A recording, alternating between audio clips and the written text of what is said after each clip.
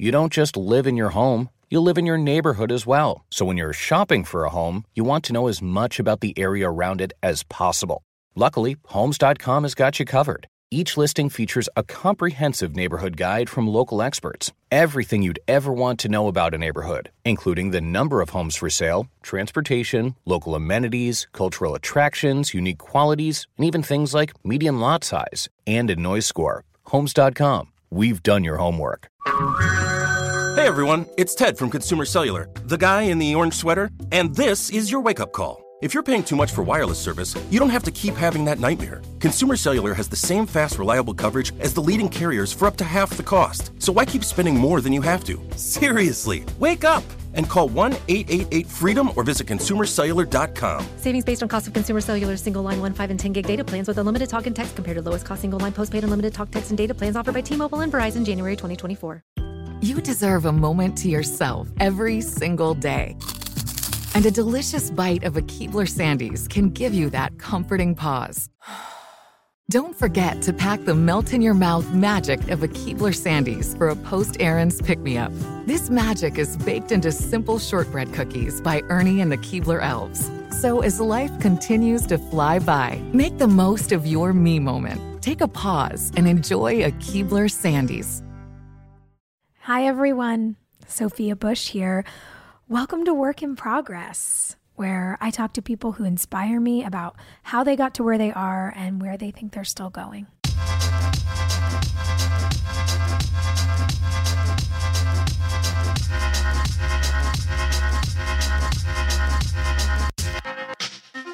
There's so much happening in the world today that we almost missed that last Monday was World Oceans Day.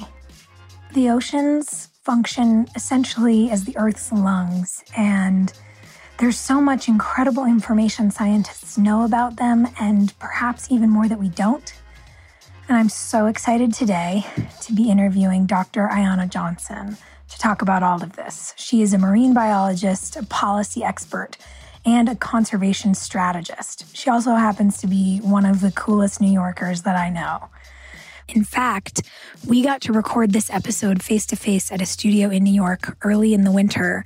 It was actually the last face-to-face interview I got to do for Work in Progress before stay-at-home began. We talked about so many things in this conversation, including how her parents met as civil rights activists, how she got into the work she does because of the confluence of science, policy, culture, and justice, why the way that we all interact with nature now affects its ability to heal for the future, the major role that the oceans play in the climate system, and much, much more. Enjoy. All right, we're gonna, I won't do the thing. One of the things I do for my guests is I do not do your intro with you in the room. Oh, because great. Yeah, people get very embarrassed of their own accomplishments, which makes sense to me because it's my nightmare for someone to read my bio in front of me. So I just so you know, I won't do that to you. We'll just I appreciate that. Jump in. I hate compliments. Great. They make me extremely uncomfortable. Do they? Sometimes when people compliment me, I insult them in return. Great. It's like a weird reflex. Wait, I actually kind of want this to be a part. Why? Why do you think that is? Why do you think it's women, or do you just think it's certain people in general? Do you think it's a side effect of being an intellectual? Why are you anti-compliment? Well, for yourself anyway, receiving them, I mean. I didn't grow up with a lot of compliments. Like, they were rare. My parents were like very supportive, but not like complimentary per se. They're like, oh, that's nice. You know, do you want to put that one on the fridge? Okay, sure. You know, like, what are you going to do next? You know, kind of like just encouraging, but not like, you're the best. Yeah. And so when people compliment me, I don't find it terribly useful, and it just makes me squirm. But if someone can give me like brutally honest feedback, I'll love them forever, because it's the hardest thing to get. Like, no one will actually tell you the truth. Like, the people that are brave enough to tell it like it is, like, I think of it as sort of what's the sweet spot between honesty and kindness. that's always the place I'm trying to find. And the people who have found that are just gems. I think that's a really important distinction, though, because some people think that brutally honest feedback has to be cruel or critical.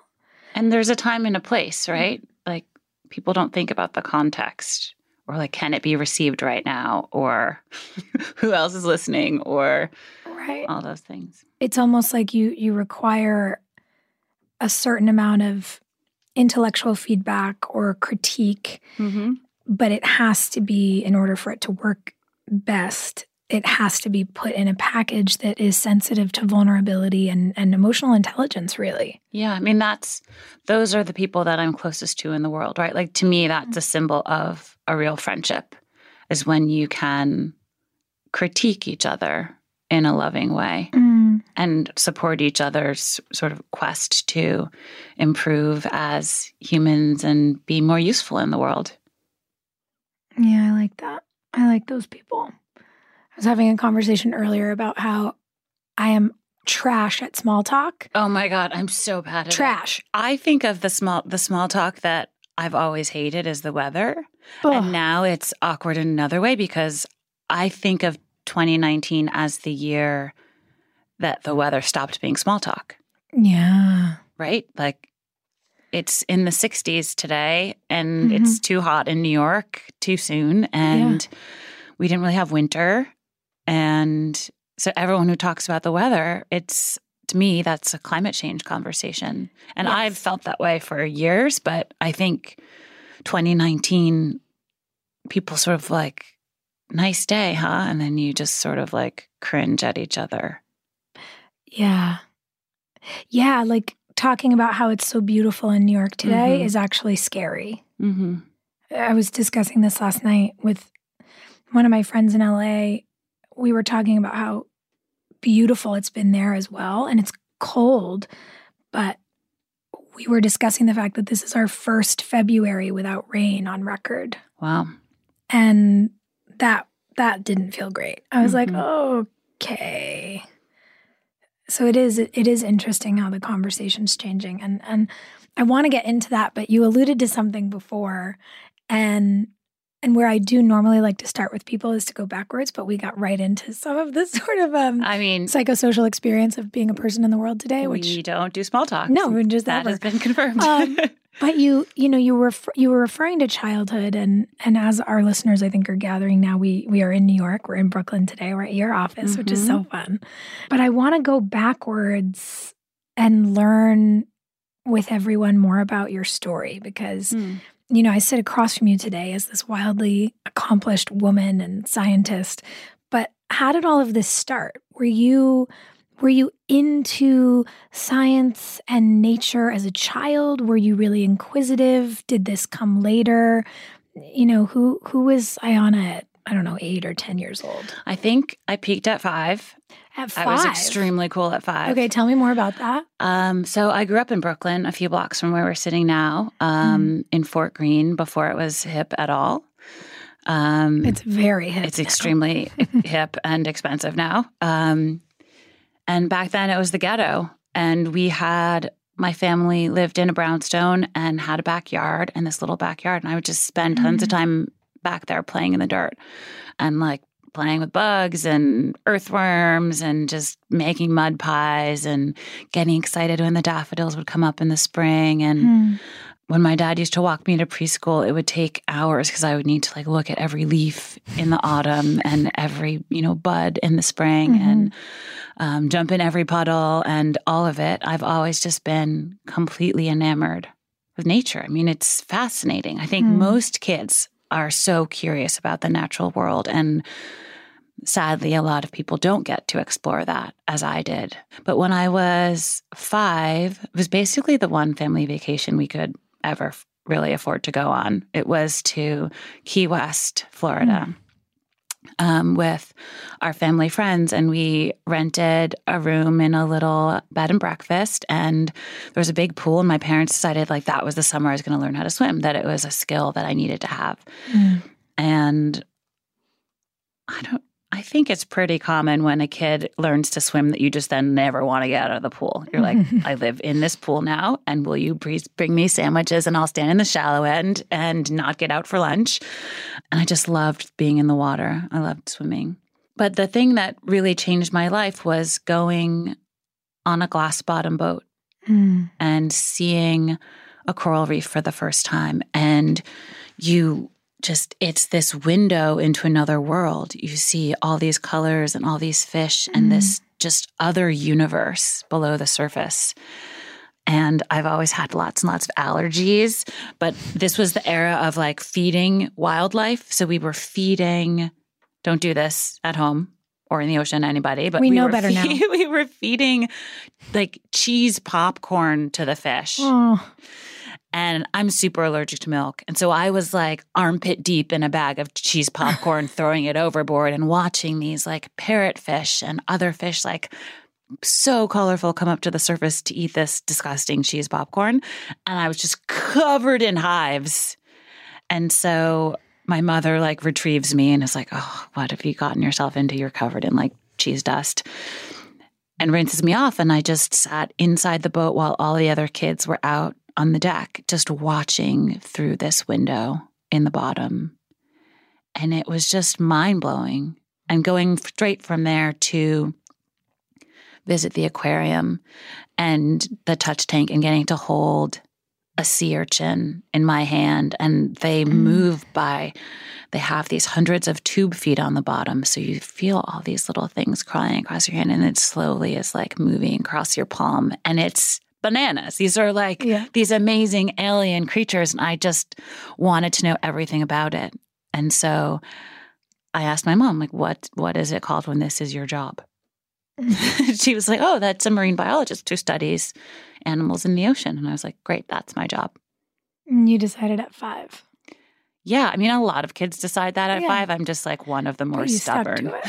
Yeah. At 5, I wanted to be a veterinarian, and then I wanted to be a cardiovascular surgeon. And then I was on that track for a while. Yeah. And then I had an arts requirement and did a play, and then went home and told my parents I wasn't going to go to medical school. I was going to go to a theater conservatory. You can imagine how thrilling that was for them. They're like, maybe you'll play a doctor on TV one day. Honey. I mean, honestly, isn't it funny? Look at what's happening now. I had a similar sort of trajectory, though, right? Because I think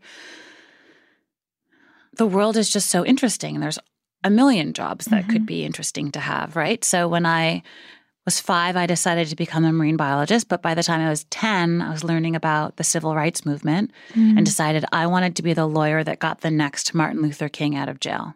Very specific. And then at 15, I wanted to be a park ranger. I went on my first backpacking trips, and I was like, I'm sorry, you can get paid to walk around in the woods. Clearly, this is the best job. Yeah. And then I wanted to be an environmental lawyer by the time I was around 20 in college. And I was studying the Supreme Court and environmental policy.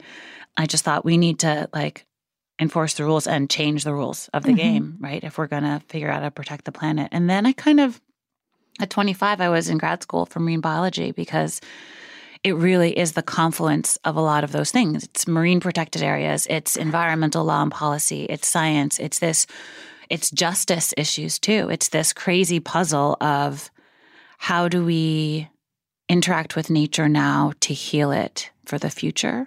And there's just a lot of different elements to figuring that out. And I just have always been interested in working at that nexus of science and policy and culture and justice. And like, what are the solutions there, right? Not some sort of techno-utopian nonsense, but like, what are the things that are actually going to work for people, for communities, for the planet? Yeah, real practical application that is possible and attainable for people feels important. Yeah. When you talk about getting fascinated by the legal world and the civil rights movement, was that stuff coming from in junior high school? Was that coming from school, or was that coming from home? Where were your parents in all of this? My parents were civil rights activists. That's how they met in the 60s, in late 60s in New York. And I remember watching the Eyes on the Prize documentary series about the civil rights movement when I was a kid, maybe like 8. And I had these terrible nightmares for weeks about the Ku Klux Klan because, you know, I'm Black, biracial, and I thought that the KKK was going to throw a Molotov cocktail through my bedroom window and steal me while my parents were sleeping, and the house would burn down and they would die. That was what I understood was possible in America at 8 years old. And so, I mean, that's, I guess in a way, that's something that never really leaves you, right? Like I don't have those nightmares anymore, but to know, especially in the resurgence of hate that we're seeing right now in the Trump era, to know that humans are capable of doing that and can and have done it again is really scary. And so when people, sometimes it's frustrating that there aren't more people working on climate issues because it's extremely important that we prevent our entire climate system from melting down, right? Yeah. But we also need to take care of each other in the process. And so I have so much respect for people who are working on all the other challenges. And it really is so deeply intertwined, right? Like, where are the refineries? They're probably in communities of color that now have all these like lung problems because of it. All the burning of fossil fuels causing air pollution. That's also ruining our climate. There's so many connections between these things. So the people who are fighting for all sorts of different justice and legal protections for people, we need all that work to continue too. And I was definitely like a little bit of a brat about it silently to myself for a while. I was like, oh, we need everyone to be working on climate solutions. But if everyone stops what they're doing and works on climate, a lot of things are going to fall apart. And so it's just a matter of becoming ever more networked and connected and figuring out how to do everything at the same time, like the short term and the long game. And I think to your point, something that has been very impactful for me and that I wish for people listening to this conversation is to realize that whatever issue it is you care most about, climate is entangled with it. So if it is racial justice, if it is gender equality, if it is education access, whatever it is, climate affects every single issue. And if that is because refineries are in communities of color, or if that is because when you travel around the world and you see areas that are devastated by climate, it's the girls who get pulled out of school first to walk for water. It affects and then get sexually abused as they're walking. The hardest thing I've read in the last month was reading about communities in Africa going through drought. I don't remember exactly where the story is from. And the community is asking, the women in the community are requesting more condoms because it is so likely that someone will try to rape you while you're going to get water. Female condoms they're requesting, that the girls just want to wear them as they're walking so they don't get AIDS as they're going to get water that they have to go further for because of the drought. I mean, this is the kind of shit that people are dealing with in the world. So of course we have to, be working on all of it together. And it's pretty scary. But I do think there's a lot of ways for everyone to be a part of the solution. And it's actually like the most gratifying and enjoyable work I can imagine. Yeah. Yeah, I mean, protecting the planet seems worth trying. Yeah, it seems worth trying. Worth a it's shot. also like the coolest thing you could ever do. Did you ever hear, oh God, I'll go back and see if I can find it to link in the notes, but there's this amazing podcast that came out years ago. I want to say NPR did it, and it's with a guy who's a sound researcher, and he records the natural world. Yeah. And he did these recordings either at Yellowstone or Yosemite. This is where my mild dyslexia really gets to me. I can never remember which is which. I also can't tell the difference between like Glacier National Park and like other. I'm like, it's a national park with a Y. Like, who knows? But the wolves had been hunted and removed, and essentially this is Yellowstone. It's Yellowstone. Okay, haha. So the ecosystem had collapsed, and you could hear it in the sound. And then they reintroduced wolves and the entire system changed and the rivers got healthier and the birds got healthier and everything got better. That is an amazing story. And I understand, I think, most of it. But so it turns out when you remove wolves from an ecosystem, then you have this overabundance of grazing animals. Yep. And so they're eating so much of the vegetation. And I wish I could remember the whole chain of events, but you're right. It ends up affecting the rivers because, here's what it is. All of the grazers are then going down to the river to drink and they're eroding the banks and then eating so much of the vegetation that the streams are getting warmer because there aren't trees over them. And that's bad for the fish because the water is too hot. And so it's all connected in these crazy ways. Now I need to go look up that science again because these sort of chain reactions in ecosystems are bananas. And it was so powerful for me to hear in these recordings what Yellowstone sounded like when it wasn't healthy and then what it sounded like when it got healthy again. Yeah. Because when you can hear it, it's the audio version of visualization. It gives you a picture of what's happening. And I think when you are not a scientist, as I am not, though I'm very interested in science, or maybe people listening at home, who don't have the expertise that you do, when these things become quantifiable in some way, you can personalize them. And that makes me excited about the plethora of information we have available now. We have more ways to personalize what's happening to each other. We have more ways to personalize and understand what's happening to the planet. And my hope is that we choose to do that. I think about the fact that we all get to choose what we do with our time.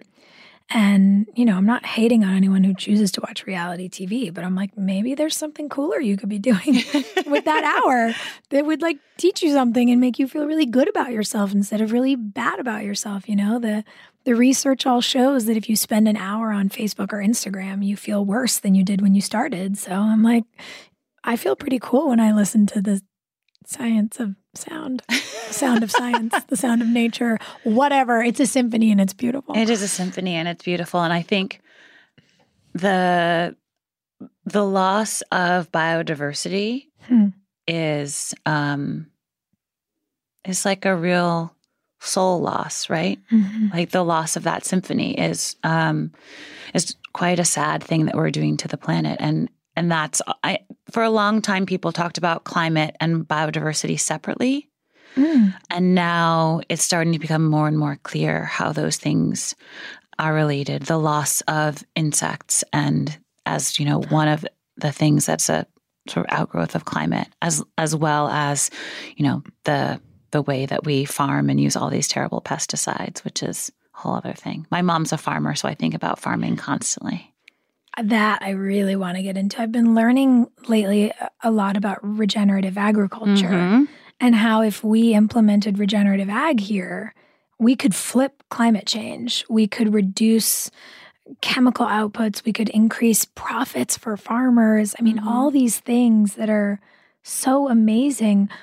When did your mom become a farmer? Because I'm curious, we've talked about that the moment where the science hit you, the moment where the civil rights history became ingrained in you, and then you're talking about college, but I am curious about what's in between and curious about how your parents informed some of that as activists. So where in her timeline does the farming come in? That's new. So my parents moved upstate after I graduated from college. So I don't know, Boris, how long ago was that? So 18 years ago. Okay. No, that can't be. Maybe it was a few years after college that she moved up there. Yeah. So she's been farming.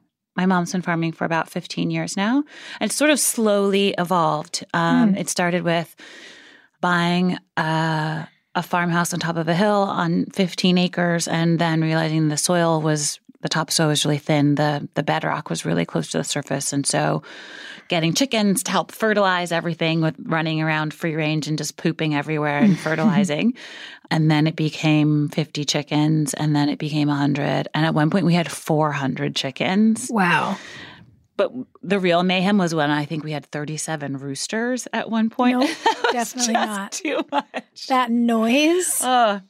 Those dudes just they had no chill at all. Yeah, that's a They're no brutal for me. with some of the hens too. So, and then an orchard and a huge vegetable garden and then a greenhouse with, and a barn with solar panels on the roof. And it just, over the course of a dozen years, she kind of started to figure out all of these ways and create this model for what a homestead could look like in a sort of modern and lovely way. What would it actually look like to grow your own food and eat fresh eggs every morning and be able to grow food into the winter in a greenhouse? And so I spend about a week, a month upstate New York there to sort of reset myself, and honestly, sometimes just to have a week without meetings so I can catch up on emails. Yeah. And so being able to learn about our food system by watching my mother try to create a better model has been fascinating. And she was an English teacher before she retired. And so she's just a forever teacher. And every time I go up, she's got like 3 more books for me to read about regenerative farming, which I think is something people don't really know what it is. And so regenerative farming is basically you're trying to farm in a way that regenerates nature, regenerates the health of the soil, absorbs a lot of carbon, supports biodiversity. And if you're constantly tilling and plowing the land, that disturbs the soil and the microbial life in the soil, and actually releases a lot of carbon and causes erosion. And regenerative practices say no to pesticides and other major chemicals because they're just not good for life. And so it's really exciting to think about having a way that we grow food that actually absorbs carbon instead of burning tons of fossil fuels and using all of this fertilizer that is super, super energy intensive to make and all the pesticides and all this stuff. So I love the idea of having like healthier food and healthier planet and healthier farm communities as all at once. Why would we not want that? And not only healthier, but one of the things that was so striking to me to learn about regenerative ag is that it's such a financial booster for the farmers, because one of the largest costs that farmers incur is the cost of these pesticides. So in some of the research that I was shown, farms that have transferred to regenerative ag have seen their profit margins go up by up to 80%. Yeah. And the transition can be quite hard for farmers because there's not really a lot of support. And that's actually one of the things that's mentioned in the Green New Deal resolution is how are we going to support small farmers as they're making this transition? And, what would it look like to develop a plan for that? And we should. We subsidize so many things. Why wouldn't we subsidize farming a lot, just all the wrong kinds. Exactly. The big monocultures that are doing a lot of toxic stuff. Yeah. So, I care a lot about where my food comes from, and I will never complain about the prices in a farmer's market because I know how many hours it takes to produce that stuff. So if I can afford it, I'm just going to pay for it because we just don't value food in America. When we think about the percentage of our income that Americans spend on food versus people in other places, ours is way lower. We just assume that food should be cheap. I'm not going to get the percentages right, but in some countries, it's like people spend 20, 30% of their income on food. And in the U.S., it's like single digits. Wow. We spend all our money on rent and like healthcare. Right. Interesting that we don't subsidize those things either with all the money. With all the money we pay the government, we don't get those things. There's some better ways to do some of this stuff. Yeah, it's so weird. Meanwhile, like the average age of a farmer in New York is like late 60s. And young people can't afford to buy land and, get into the business. So we've got like a lot of work to do on subsidizing the good stuff instead of the bad stuff and figuring out how we can facilitate this transition towards climate solutions. So for people listening who are struck by that, inspired by that, want to help, because one of the things I get really hung up on is we have the money. The government has all of the money, but to your point, we put it into the wrong things. So I know that I want to be advocating on let's say, for easy math, obviously the fiscal budgets of the United States government are much bigger than this, but let's say it's $10 million that we have in a subsidy account for farming. How do we... Let's say it's 10 billion. Yeah, 10 billion. But billion is hard for people to picture. You know what I mean? I always like to bring it down. It's like we could use $10 for argument's sake. Yes. But there's this account of farming subsidy. Mm-hmm. How do we, as people who live here and who eat the food being produced on these farms, how do we apply pressure and activism to the government to say, we want you to take that money that, by the way, is our money. It's our taxpayer money. We want you, the government, to take that money and subsidize farming transitions to regenerative ag. We want to see subsidies for, affordable land parceling for people who want to become farmers. How do we do that? Because I think for so many of us, we go, well, yeah, obviously our tax money's not being spent well, but what are we supposed to do about it? So some of these are federal issues and some of them are state. And obviously there's a lot we can do as individuals in our own lives as well. On the federal level, the Farm Bill is the big bill. And so there's an opportunity to speak up to your representatives in Congress about what you want a Farm Bill to look like. I'm not sure off the top of my head when it's next being reauthorized, but I think every few years they have to sort of re-examine what's in that. Okay. So keep your eye out on the Farm Bill. And there's definitely pressure building to not support, big corporate industrial agriculture, and to start to support more of this regenerative practices. I mean, the Farm Bill is also the place where they do things like support conservation of habitats, and paying farmers to not farm every single inch and leave some space for nature. So there's a lot of things that can be done within the structure of the Farm Bill. And at a state level, there's a lot of action too in state legislatures, thinking about, what's supported, what types of agricultural practices are even allowed. I mean, there are some pesticides and chemicals that just should not be used. They should not be allowed. There's something that the Trump administration just reversed the ban of, and it's some horrible chemical name, which I won't remember, but it's hard to keep up. Proven to cause very severe damage to the brain development of babies. And they just reauthorized its usage.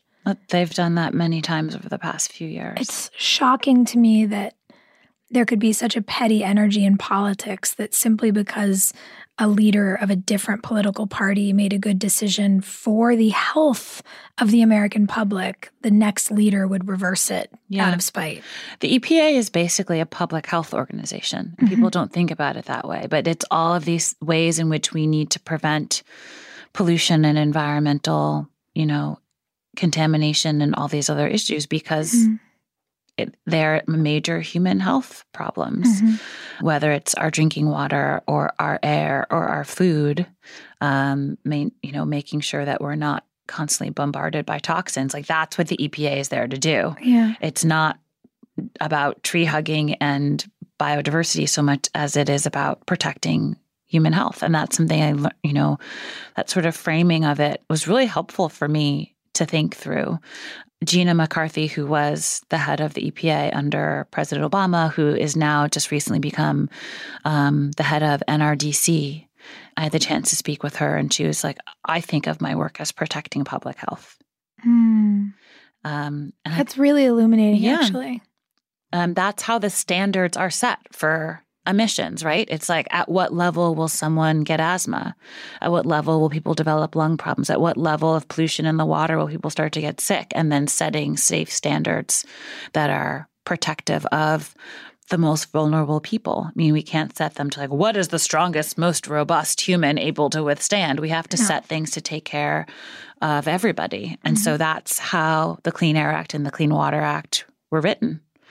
And they're not arbitrary. They are, the standards are set to protect us.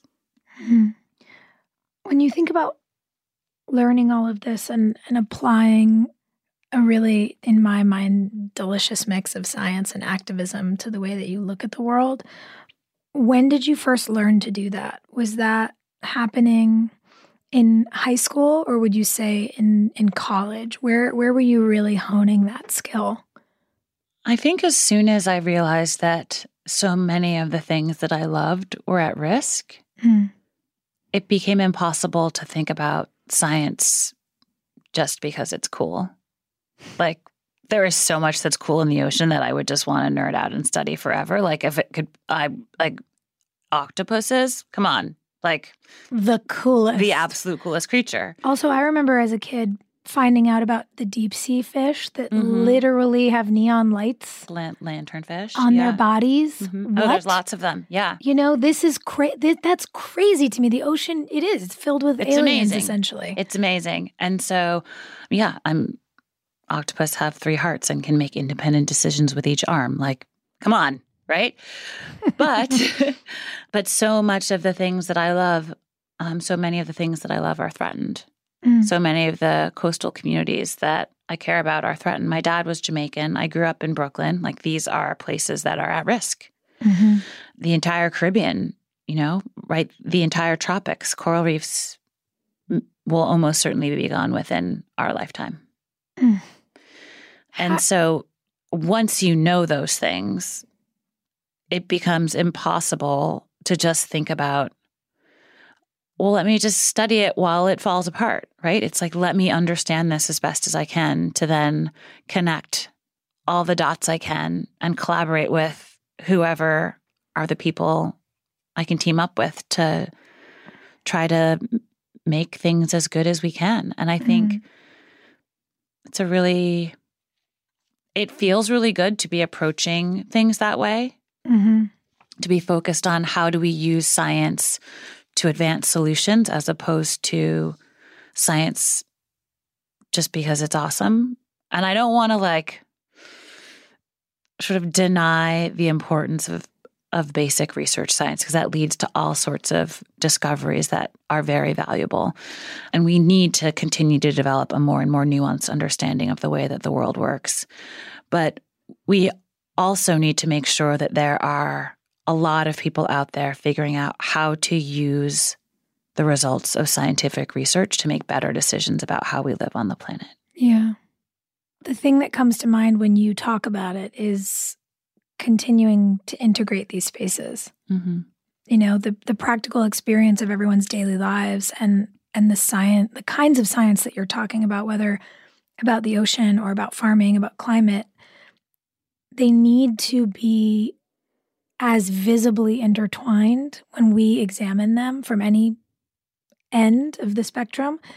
They need to be as visibly intertwined as they really are in practice. And I think the more that we all learn about this stuff and we see how connected this all is to the experience of our daily lives in every moment, in the air we breathe, in the water we drink, it helps people get it, and it helps people care more and speak up more.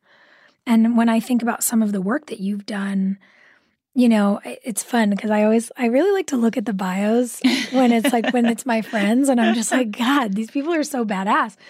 And, you know, when you talk about the Caribbean, you led the first successful island-wide zoning effort that resulted in protections for 1/3 of Barbuda's coastal waters. You took this to other governments. You have managed a diverse portfolio of ocean grants. I mean, you've really been, to your point when you reference doing protective work, you've done this everywhere, you know, around the world and here at home. And around the world is a funny way to think about the ocean, since it covers, you know, like 97% of, is it 97 or 91? It's 97% of the livable space on the planet because it is so deep, but it's 71% of the surface. Got it. Like, the ocean is really everything. It's really big. And for some reason, we don't think about it that way. What we really don't think about is the role that the ocean plays in the climate system. So the ocean has absorbed 93% of the heat that we have trapped by burning fossil fuels and emitting all these greenhouse gases. So the planet would be so much hotter if the ocean hadn't absorbed 93% of the heat that we're trapping. with greenhouse gases. And the ocean has also absorbed about 30% of the CO2 that we've emitted. Something that I love that you talk about, and I think this is really helpful, again, when we think about perspective, when we talk about carbon. So in the United States, in the market, we price carbon anywhere from $20 to $200 per ton, which means that the ocean uptake at that percentage that you're referring to represents an annual subsidy to the global economy of anywhere from $40 to $400 billion. Every year, the ocean is subsidizing our economy at $400 billion by absorbing carbon. And when we think about it that way, again, to me, it's helpful because it reminds me that the environment and the economy are inextricably linked. Absolutely. And I'm curious for people at home, can you walk us through what that looks like? When the ocean is absorbing 93% of this heat that we're creating, what's happening? Oh, gosh. Because we know fish are dying, we know reefs are dying, we know acidity is going up, but you're the scientist here, so that was a great summary. Enlighten us. I can only add just depressing details to your accurate summary. I mean, it feels important to know what they are. Yeah. So sorry, guys, but we got to do it. So yes, the ocean is not getting. Sorry, actually. I rescind that apology. This feels important and also enlightening and also inspiring. Also, you're welcome. So you're welcome for the facts. Yeah. So the ocean is getting warmer, and a lot of, we're all adapted to, every organism has a temperature range that it's comfortable in. And so corals have a temperature range they're comfortable in. For example, when it gets too hot, they bleach, and that means that they turn white because they're expelling all of these symbiotic algae out of their tissues that are doing photosynthesis and feeding the corals. So they shoot out all their colorful symbionts and called zooxanthellae, and then they turn white. And then if they don't get them back, they starve.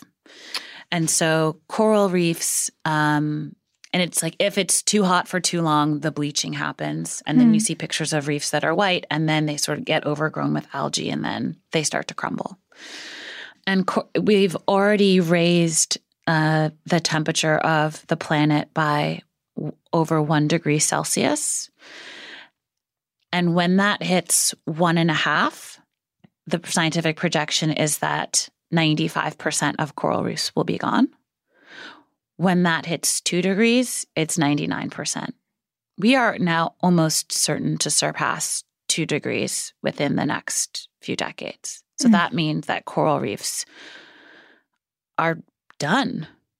And that's the ecosystem that I studied for a decade. That's where my dad's family is from, growing up swimming, above the coral reefs of Jamaica. That's where, hundreds of millions of people depend on seafood as their primary source of protein. And that's the ecosystem where all these fish are living. That's the home to a huge percentage of the world's biodiversity is on coral reefs. That's where we're getting the source of a lot of medicines and other compounds that are really healthy and healing. And so fish are moving towards the poles, away from the tropics, and that has food security implications. Away from the tropics and towards the poles. Fish are leaving the equator in search of cooler waters, and that has really big implications for fishing communities all over the world, and the economies that obviously are depending on that.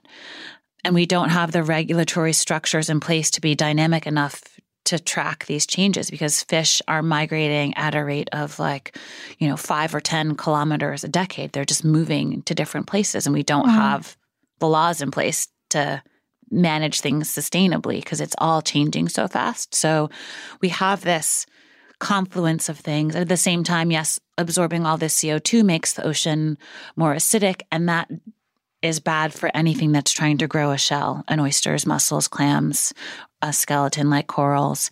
It makes it harder for them to grow. And it also we've changed the chemistry of seawater.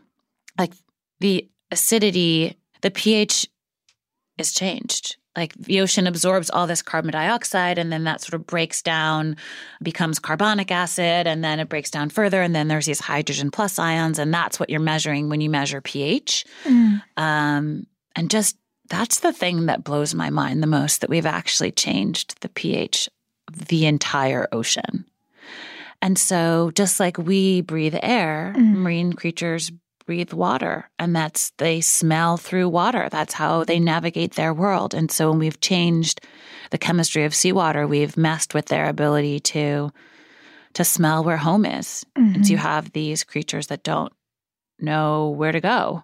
They don't smell predators, so they get eaten, and predators can't smell prey, so they go hungry. And and they can't find each other to mate. And there's all these really large ecological problems that result from the fact that we've changed the pH of the ocean by forcing it to absorb all this CO2. So yeah, it's bad.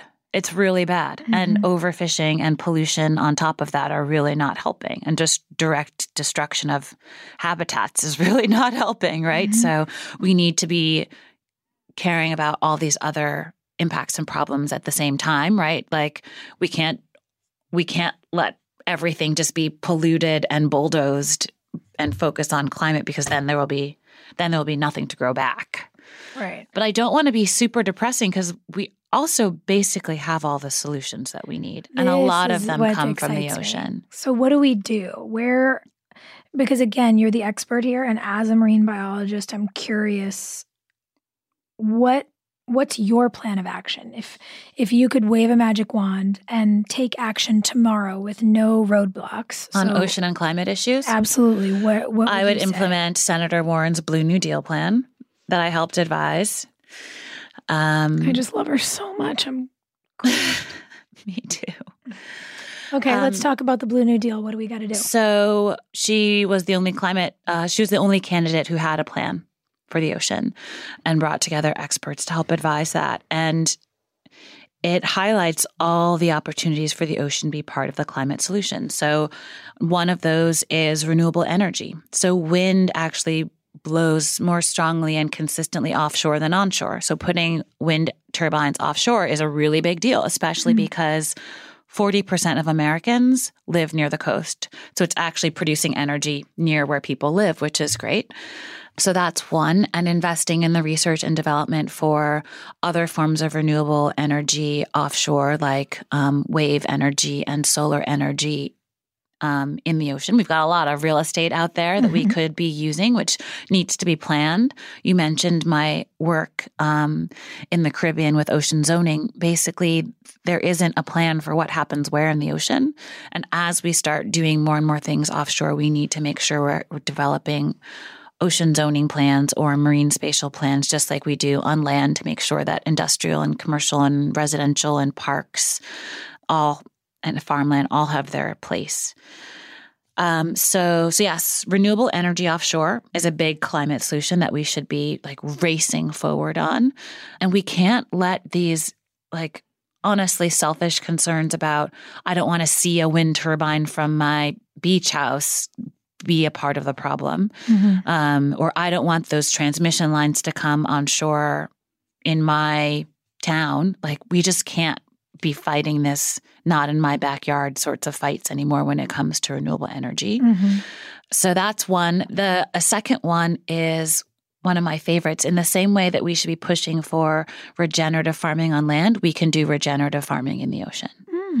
So I'm not talking about salmon and big carnivorous fish that we're always going to have to figure out how to feed, but regenerative ocean farming is farming of seaweeds and shellfish. And because the ocean has 3 dimensions, you can actually grow an insane amount of food in a small sort of piece of the surface, because you have all this depth to play with. Yeah. And so you can grow clams on the bottom, and you can grow oysters hanging from ropes, and you can grow curtains of seaweed hanging down, and you can grow cages at all different levels full of scallops and oysters.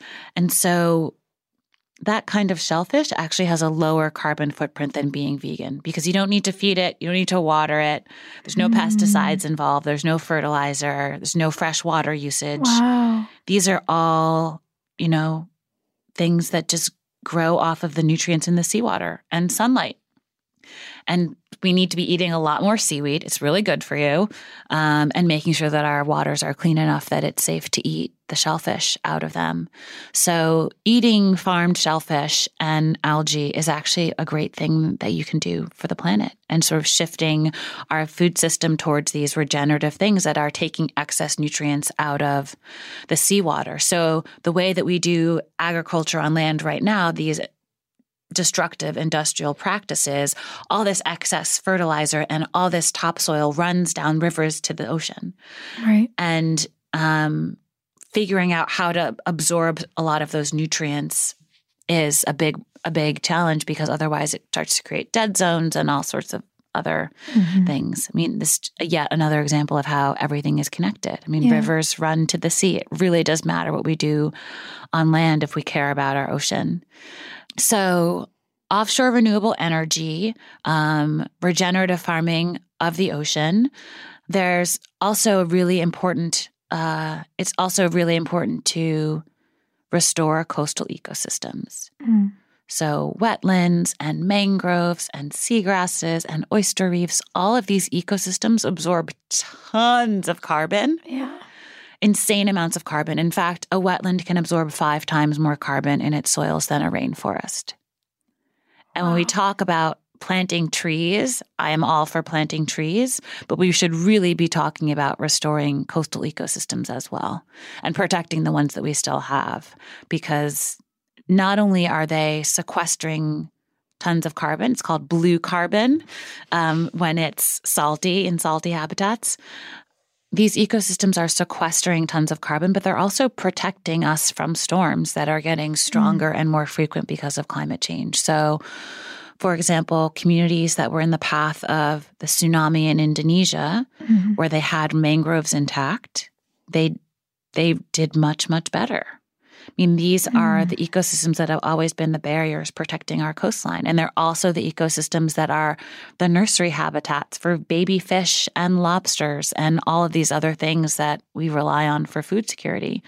So, shout out to coastal ecosystems doing their damnedest to protect us. Meanwhile, we're like bulldozing them to build more resorts on the coast. We're bulldozing them to build shrimp farms, which are then dumping all of these sort of insecticides in because they're grown in such high densities that they're all getting sick. So we have to put antibiotics in there, and they're all getting lice and all this like disgusting stuff. And then those are the communities that get hit by storms and are not protected. Right. So if there's one thing that everyone listening can do is actually to stop eating shrimp. It's the easiest thing to do if you care about the ocean. It's the most popular seafood in America. And there are 2 ways that shrimp get to your plate. You catch wild shrimp mostly by dragging a net over the seafloor, because shrimp live at the bottom. So you're basically like clear cutting the ocean floor to get shrimp. And the nets you have to use have such small mesh that they catch everything else. And most of that stuff just gets thrown back dead while they're picking out the shrimp in there. And shrimp are a small percentage of the catch. So it's very destructive to habitats and very wasteful. There are a few exceptions. There's like shrimp caught with traps in Oregon, pink shrimp. But you'll know, like, it will be expensive. Right. And the shrimp that's farmed is associated with the loss of coastal habitats, often in Southeast Asia, which makes these communities very vulnerable to storms, and it ruins the habitat for their wild fisheries.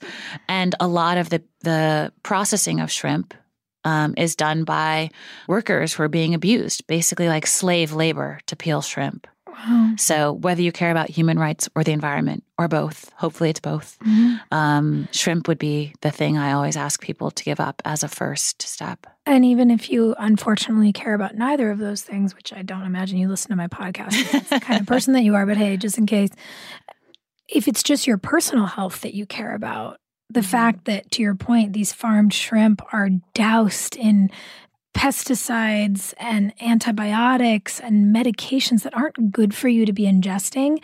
And if you pay attention to these things, multiple grocery stores, I remember there was a big scandal a couple of years ago, were caught bleaching their shrimp when they were. I didn't hear about this. this was in the South. I lived in North Carolina for a long time, so I heard about this from friends who lived there still. Grocery stores were caught bleaching their shrimp when they were starting to kind of go bad. They realized if they gave them a bleach rinse, they'd look new. Ugh. And so people were eating shrimp not only packed with antibiotics, but also bleach. So, Sometimes I don't eat those anymore. To carrots, like baby carrots, which are not a thing, right? They're just shaved down big carrots. They're not actually babies. And then it's chlorine to sort of like keep them fresh longer once they're peeled. Just like buy full-size carrots. Just buy organic carrots if you can afford it. Sure, yeah. One thing that I am curious about, because I love the list of things that are helpful. And when we talk about these communities that are being affected, especially, when you're talking about these coastal cities in Southeast Asia, storms and human rights violations that are all associated with climate, I'm also curious about your perspective about climate refugees. Because as we're talking about the warming of the planet and the eventual ocean rise, we're talking about tens of millions of people who are going to be displaced. Hundreds of millions of people. Yeah. And the last statistic I looked at that was an estimate for 2020 was saying that by the end of this year, there will probably be 20 million climate refugees, people who are having to flee where they live because the climate is making it uninhabitable. What are you seeing? What are your just sort of observations and opinions on all of this? It's yet another reason we need to fix our immigration system, right? I mean, that's another way in which all of these challenges are related. When there was a big hurricane in the Caribbean a few months ago that hit the Bahamas really hard, there was a small boat with a few dozen people on it tried to come to Florida because they didn't have homes anymore, and we turned them away because the Trump administration is heartless. And if we're doing that to 3 dozen people from the Bahamas who are just looking for a safe place to live, and we're looking at hundreds and hundreds and hundreds of millions of people who are going to need to find a new place to live, we need to rethink everything about our relationship with borders and how we treat each other. And I also there could be 10 or 20 million climate refugees just from Bangladesh alone. And of course, those are people who have done the least to cause global climate change. But it's not just an issue for poor people in other countries, right? We saw what happened to New York City during Hurricane Sandy, and it absolutely hit, poor communities and communities of color really hard, but it hit New York City really hard too. And so I think, wealthy people are going to be able to buffer themselves from the impacts longer. But in the end, this affects all of us.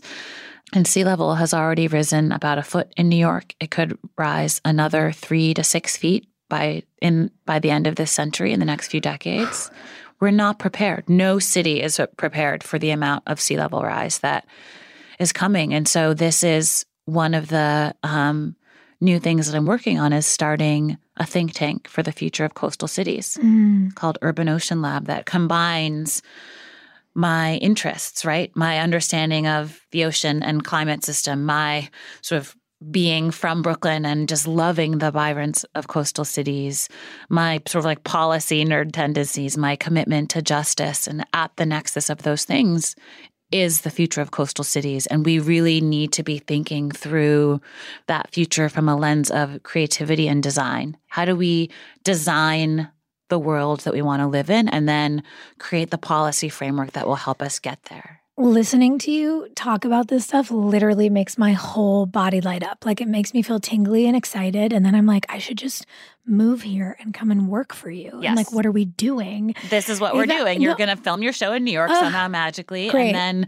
you will become like a partner in the Urban Ocean Lab, and we'll just figure it out. That's all I want to do. And this is the thing, I think. It can be so fun and creative, right? Like, yes. We get to choose what future we have. We've like really sort of baked in a lot of warming with a bunch of really selfish and cruel decisions on the part of fossil fuel corporations and politicians over the last few decades, right? Like, there's a lot that we can't undo, but we still have a huge array of possible futures.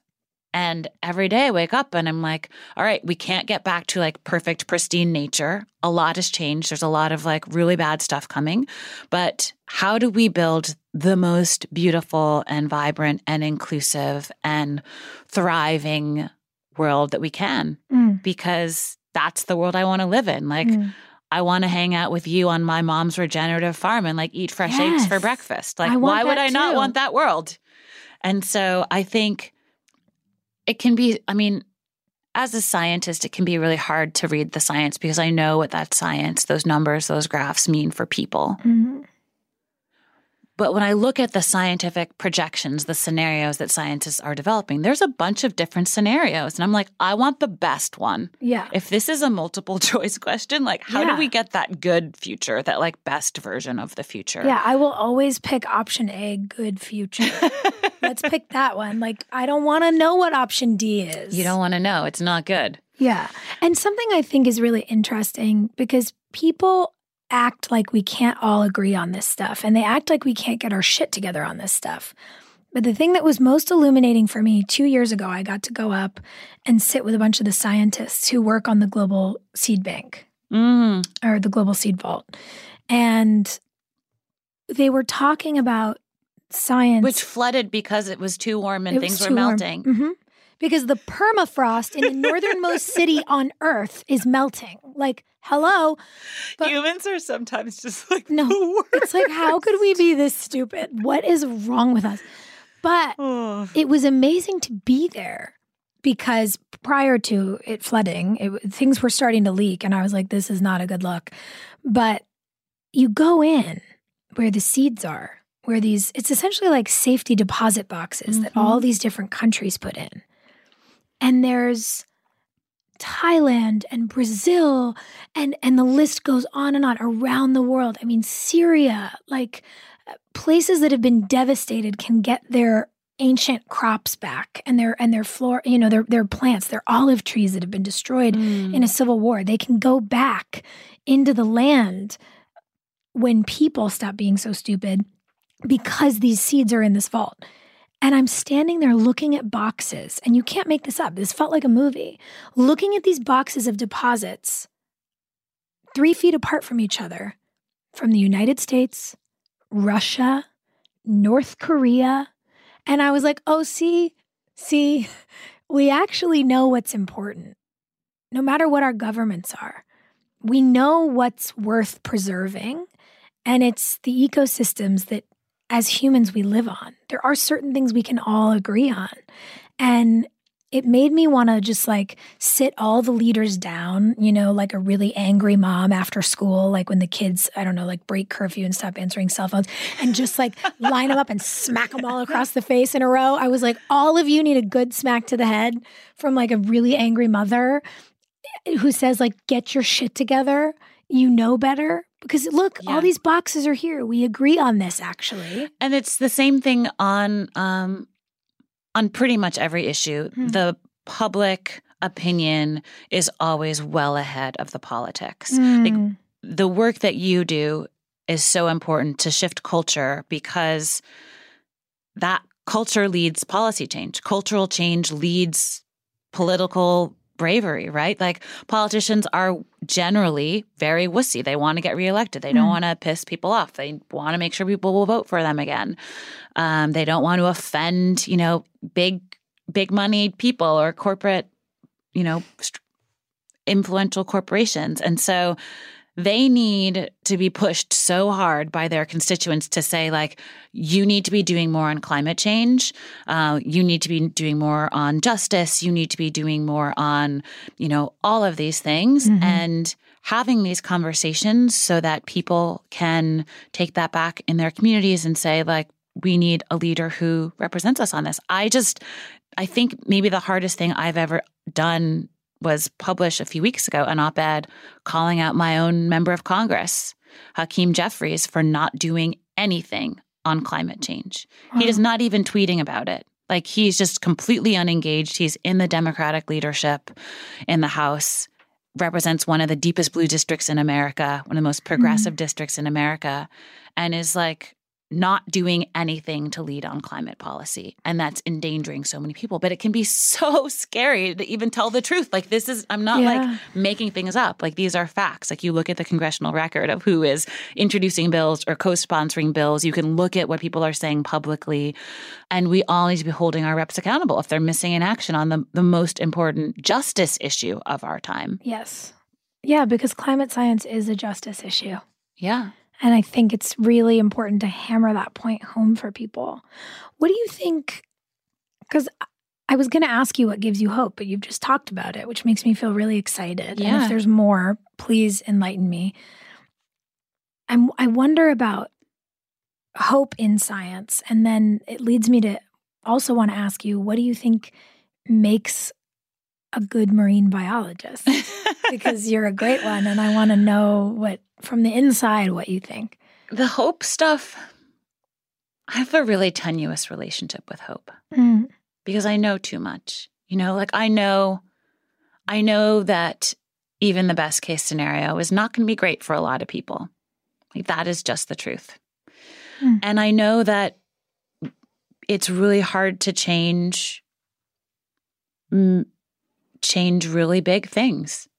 And we need to completely transform our food system, our energy system, our transportation system, our government systems, our immigration systems. Like we need to change everything in order to adapt to the magnitude of environmental changes that are going to keep coming, that are already here and getting worse. Like we've got an insane amount of work to do, and like not everyone's super motivated.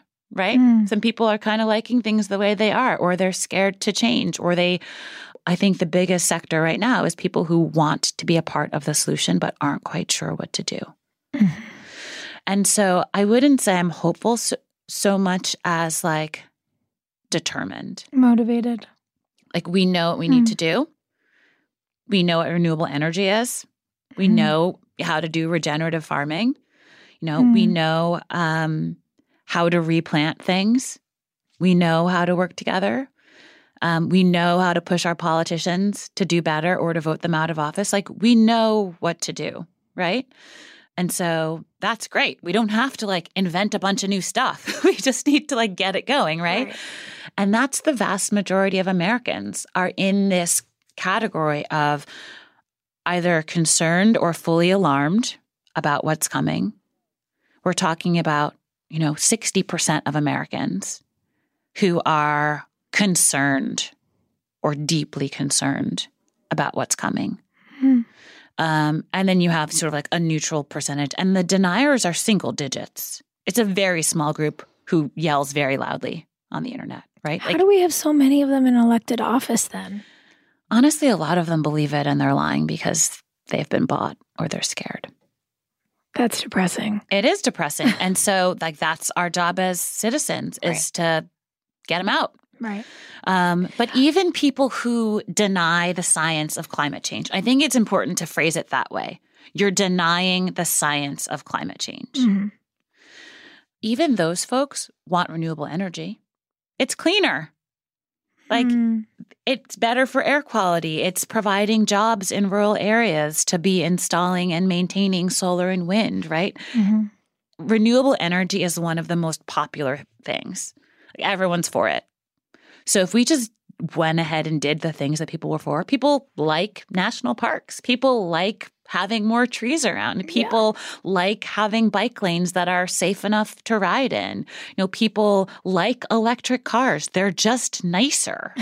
I mean, Ford even has like an electric F-150 coming out and a Mustang, although we can't each keep having our own cars. That's also part of the problem. But there are all of these solutions that people already support, regardless of how committed they are to, devoting themselves to fixing the climate crisis. Right. And so that's where we start. And it's the same thing with gun control, and it's the same thing with women's rights. These are all issues where the majority of Americans are on the side of justice and caring for each other. And we just need to start there and push our politicians to grow a backbone. Right. And to understand that the majority of Americans will support them. And we need to help them be that brave. And we also have to not just talk about how much we care about these things, but we have to vote. Yes. Because people on the Do you care about voting, Sophia? Weirdly, I care just like a little fan bit of voting. Just like a little bit. I think it's sort of cool. I'm bothered when I see the numbers and I see that the deniers of things like science, who are smaller numbers than the rest of us, outvote us. I don't think they outvote us on that because there just aren't that many of them. I guess. But then they're outvoting us on other things when science should be the number one thing we're voting on. Climate should be it. You know, if you're going to be a single issue voter, be a single issue voter on climate. That's been the hashtag I'm using lately is just vote climate. I like that. And it usually correlates with good, platforms on other issues too. Yeah. But yeah, would you like a livable climate? Yes or no? Very much so. All right. Well, then let's consider that and not just at the presidential level, but down ballot because there's so many decisions that are made around climate change, around, electricity generation and utilities are not managed at a federal level, right? Around how we're going to adapt to sea level rise, around protecting or replanting ecosystems. I like to think of it as re-greening the planet. That's what we need. We need to just have a lot more photosynthesis because turns out that shit is very effective. Love it. Photosynthesis is magic and we don't respect it nearly enough. I would like that on a bumper sticker. Photosynthesis. That shit is very effective. That would be a bumper sticker that people would honk for. You know what I mean? I feel like we could probably make that. We should make that. I'm ready. Great. Let's tell your friend at the NRDC. We'll make it. We'll raise some money. Gina McCarthy. We need some bumper stickers that say photosynthesis is the fucking best. You see, and this is where we get into the slogans, the things, the PR of it all. You've said that the ocean has a bad PR problem. Yeah. Can you explain that and maybe tell us how we can be a part of fixing it? It's just out of sight and out of mind, right? We don't see the pollution. We don't see how many fewer fish there are generally. Right. We don't see the coastal habitats underwater on a day-to-day basis. It's just out of sight and out of mind. Yeah. And so making sure that we are talking about it in other ways, collecting imagery in other ways, talking about the sounds of ecosystems also I love. That's something that's part of the, that happens underwater too. Coral reefs are actually kind of loud.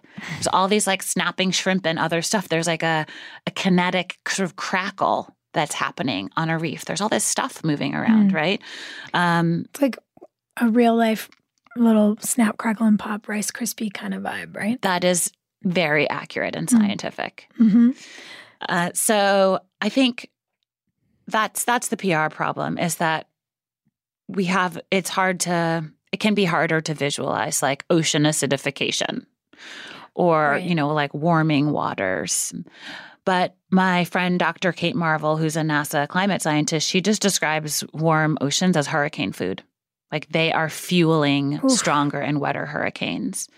And so we need to be thinking about how we use language to describe all these changes and the risks that we're facing and then make the solutions extremely sexy.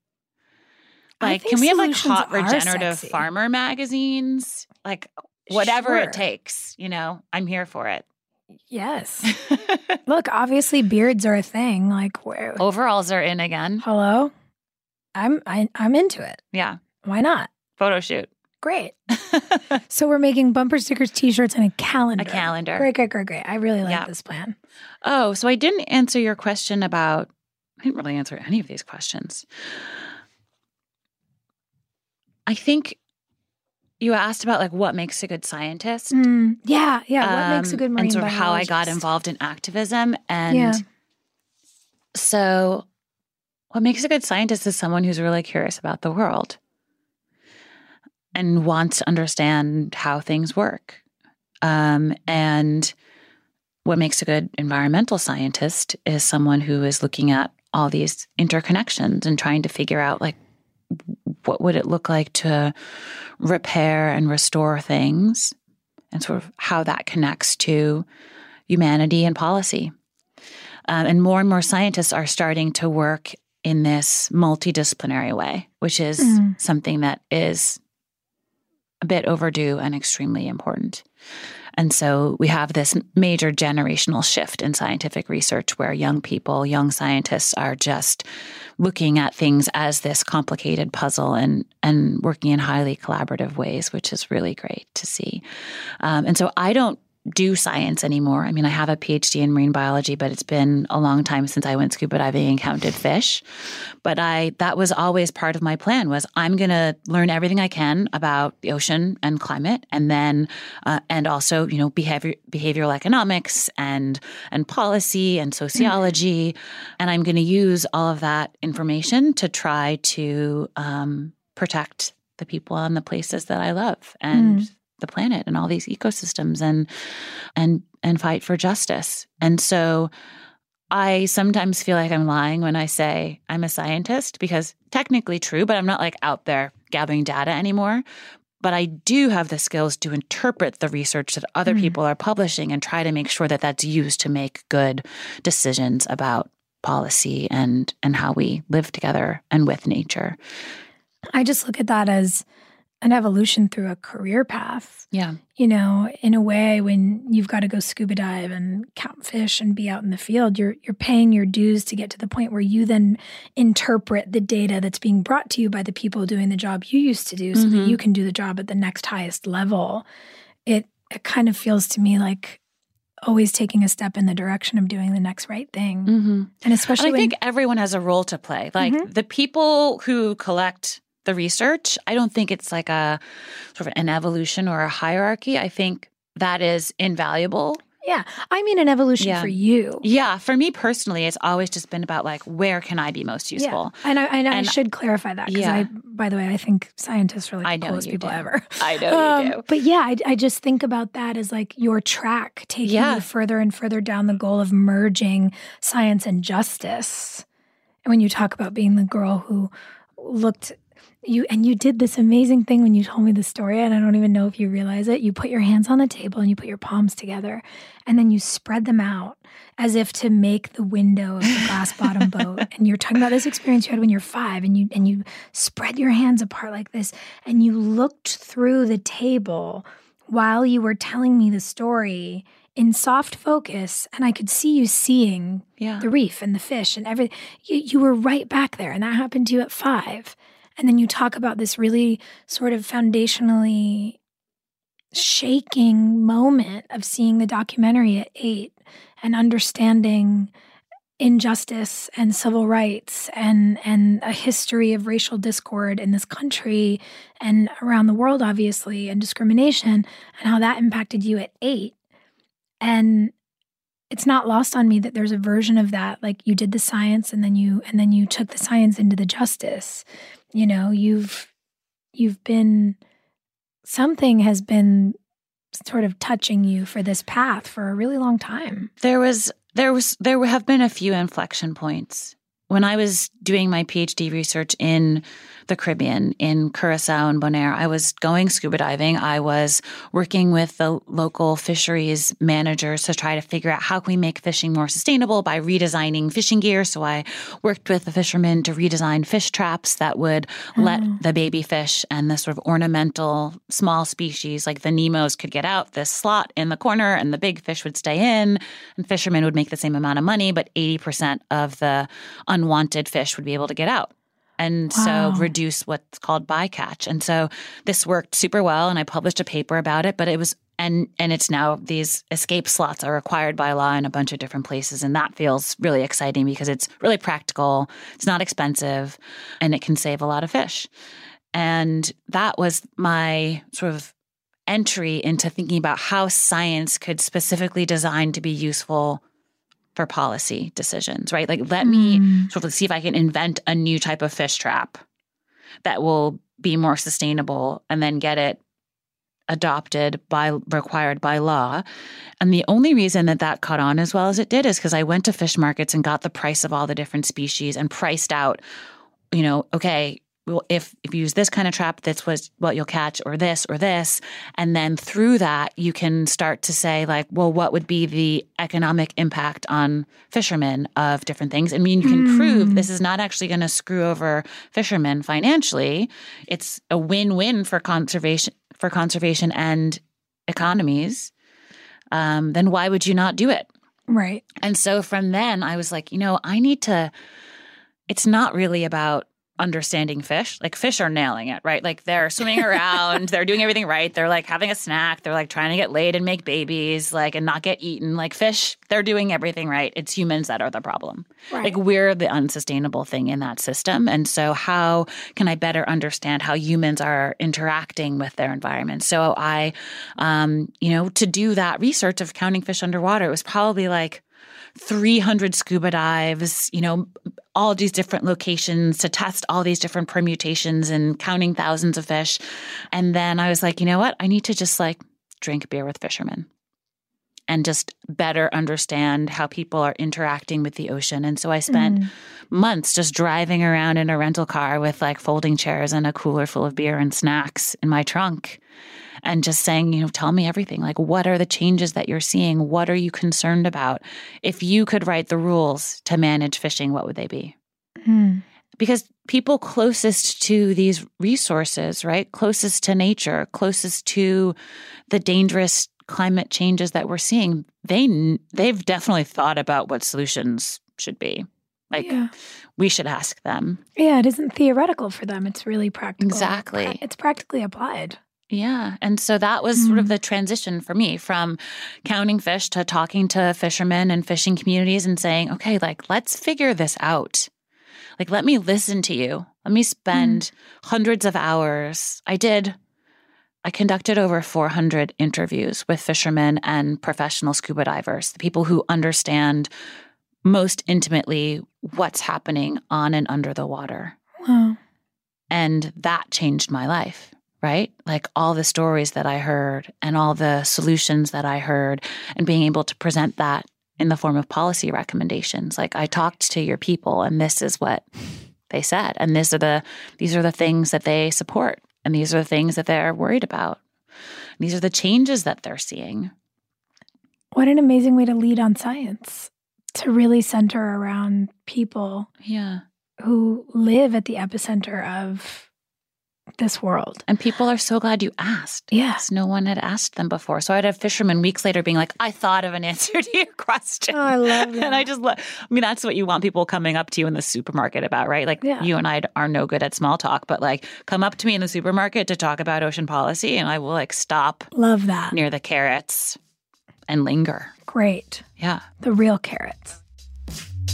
I do have a question for you because it strikes me as I'm listening to you talk about the way that you listen to these people and made an effort to do so. I wonder about your experience as a woman in academia and science, because I know that that's a tough arena to be in and to be taken seriously and to be listened to as a woman.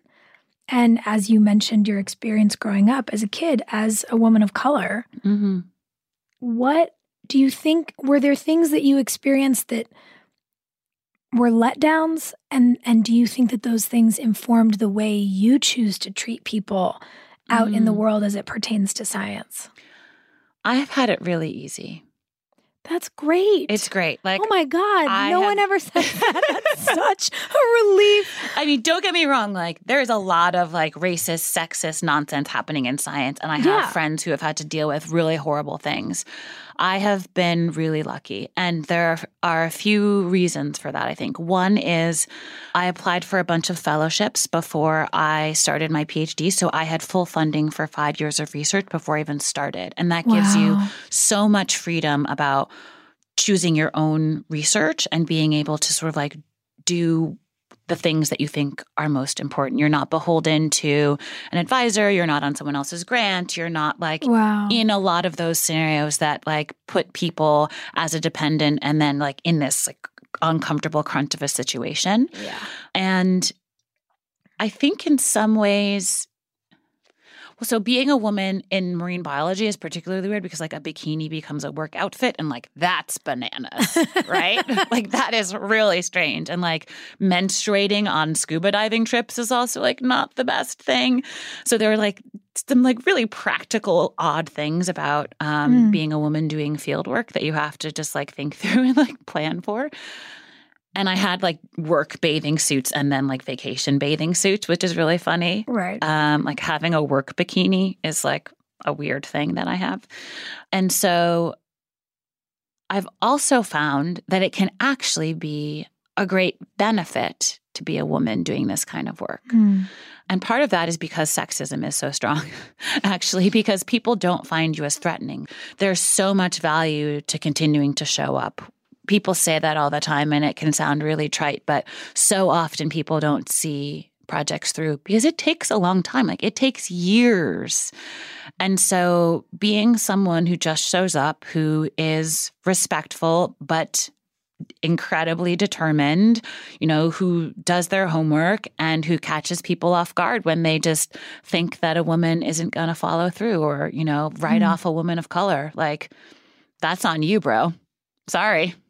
Like, I want to be part of a really creative movement for massive transformation of society that benefits everyone. Yeah. And that's going to mean we have to make it beautiful and we have to make it welcoming. And for climate, it means we have to be really deliberate about helping people figure out where exactly they can be a part of the solution. This is my obsession, is how do we match everyone's skills with the solutions that we need, right?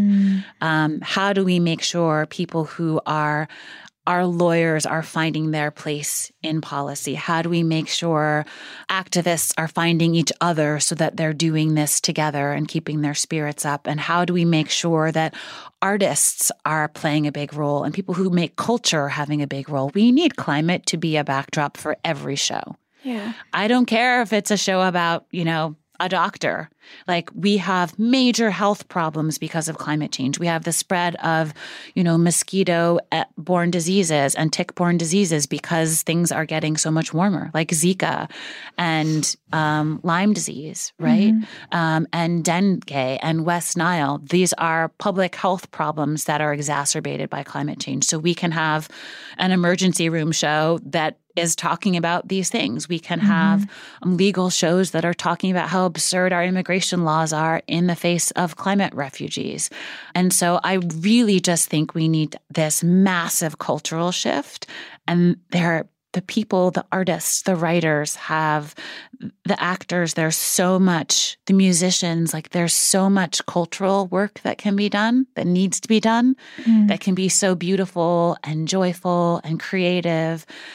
And so whatever you're good at, just find a way to put that to use towards shifting the narrative, towards shifting the status quo, towards creating the world that we want to live in. And we have to stop putting so much pressure on ourselves as individuals to be perfect and like never have a single-use water bottle and like obsess over straws and like shame people out of ever getting on an airplane. Like, we all need to do our best. Don't get me wrong.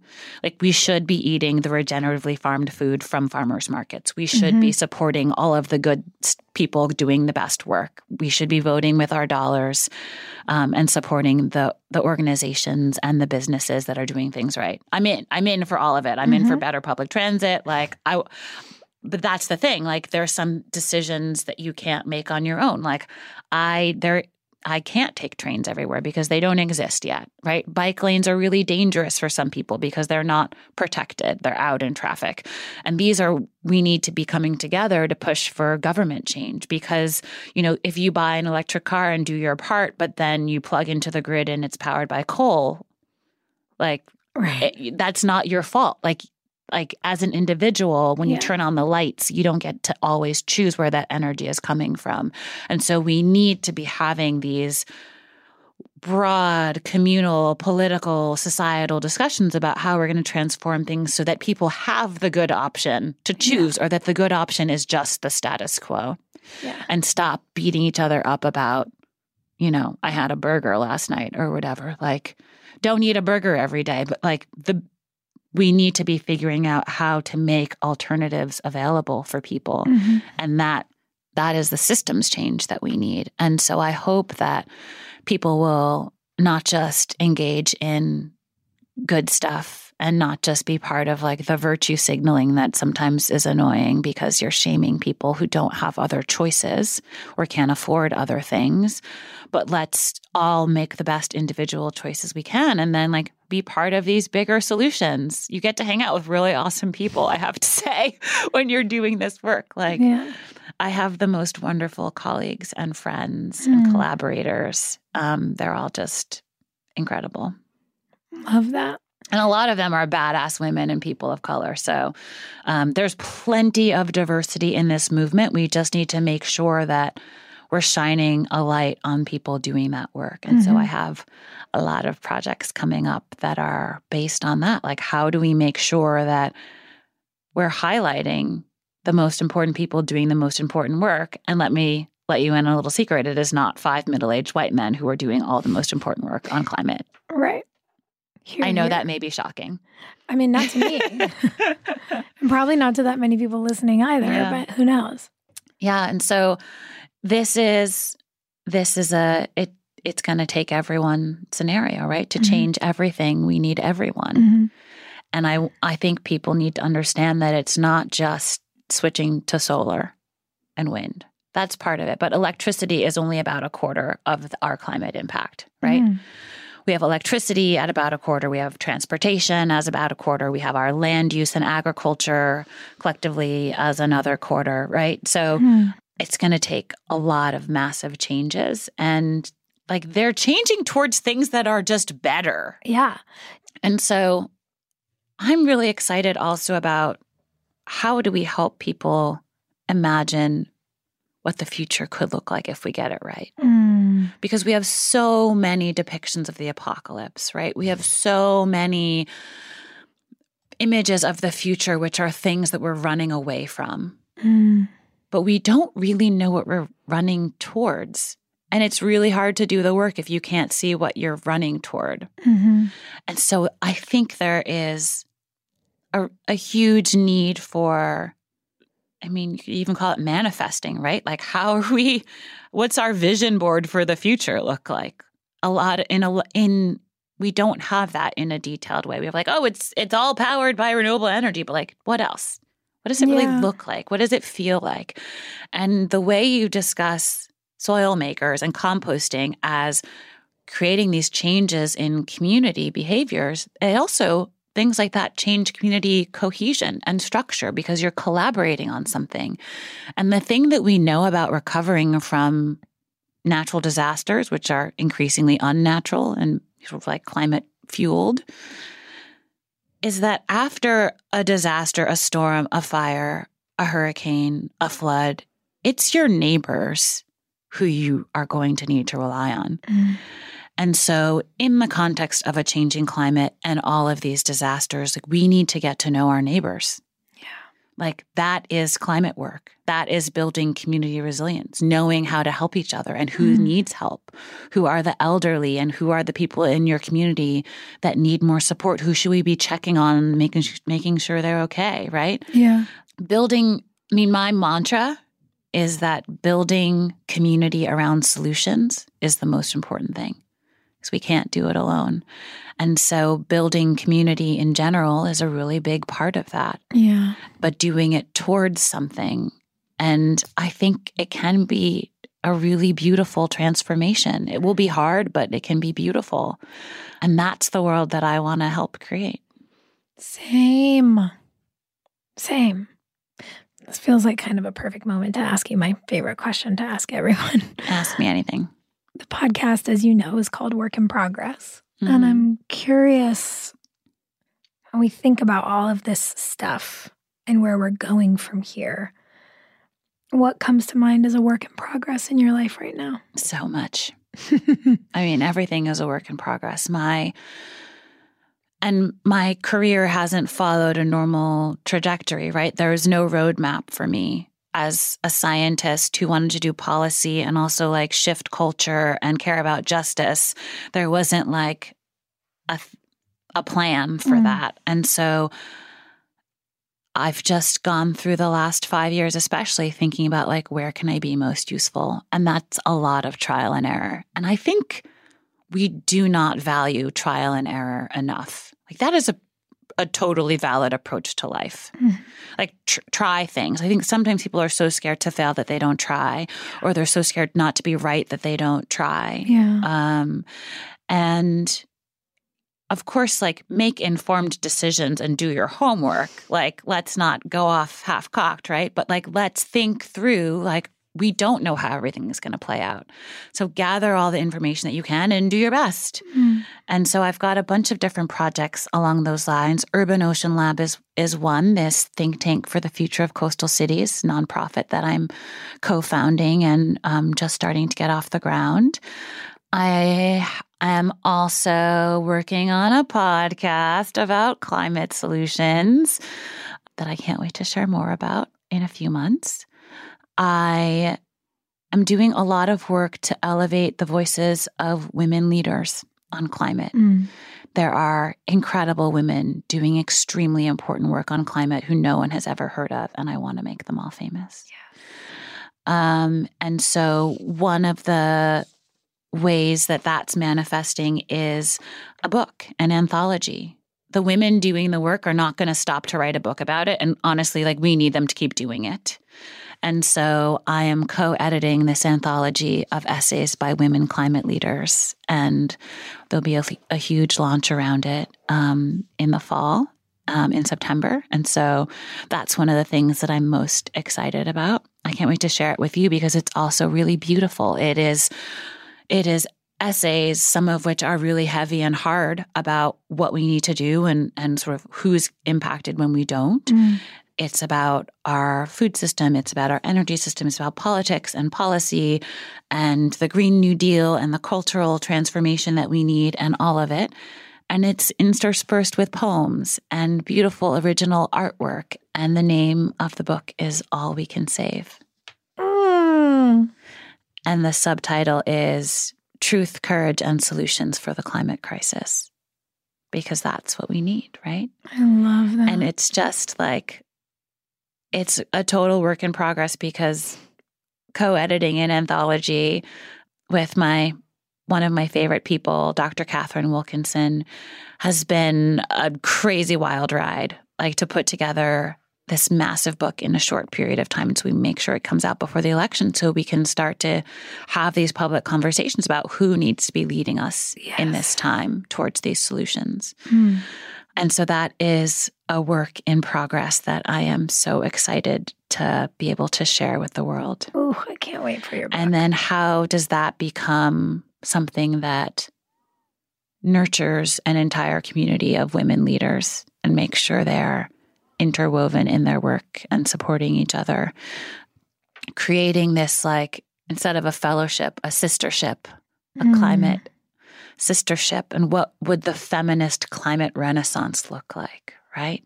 Like, if gender equality enabled us to all operate at our maximum potential and collaborate on climate solutions, we would be a lot further along. And that's the world that we need to unleash.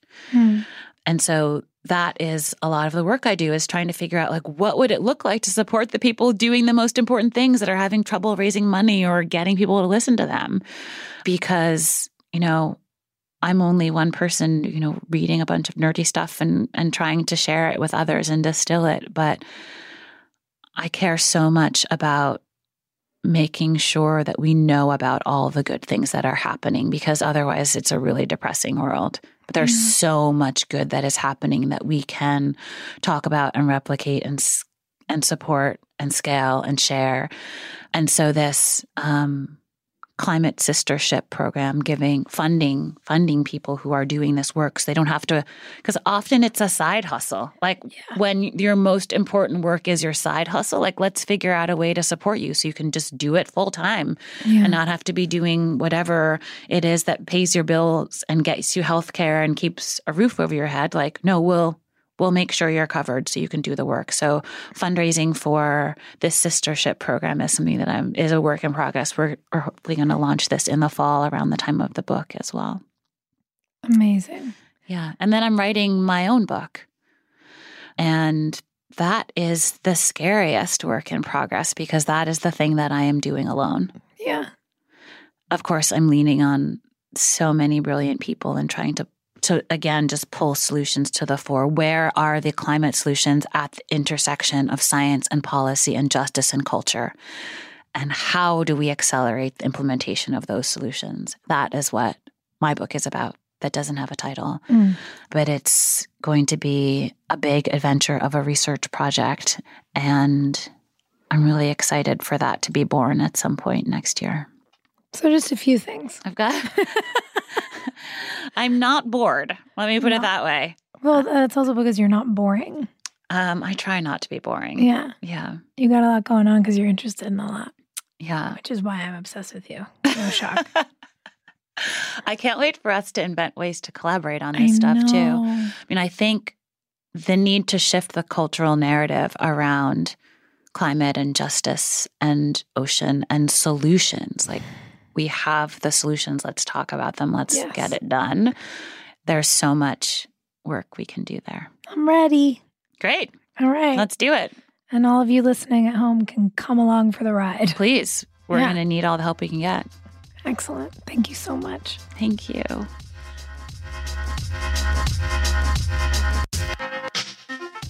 This show is executive produced by me, Sophia Bush, and Sim Sarna. Our supervising producer is Allison Bresnick. Our associate producer is Caitlin Lee. This episode was edited by Matt Sasaki. And our music was written by Jack Garrett and produced by Mark Foster. This show is brought to you by Brilliant Anatomy.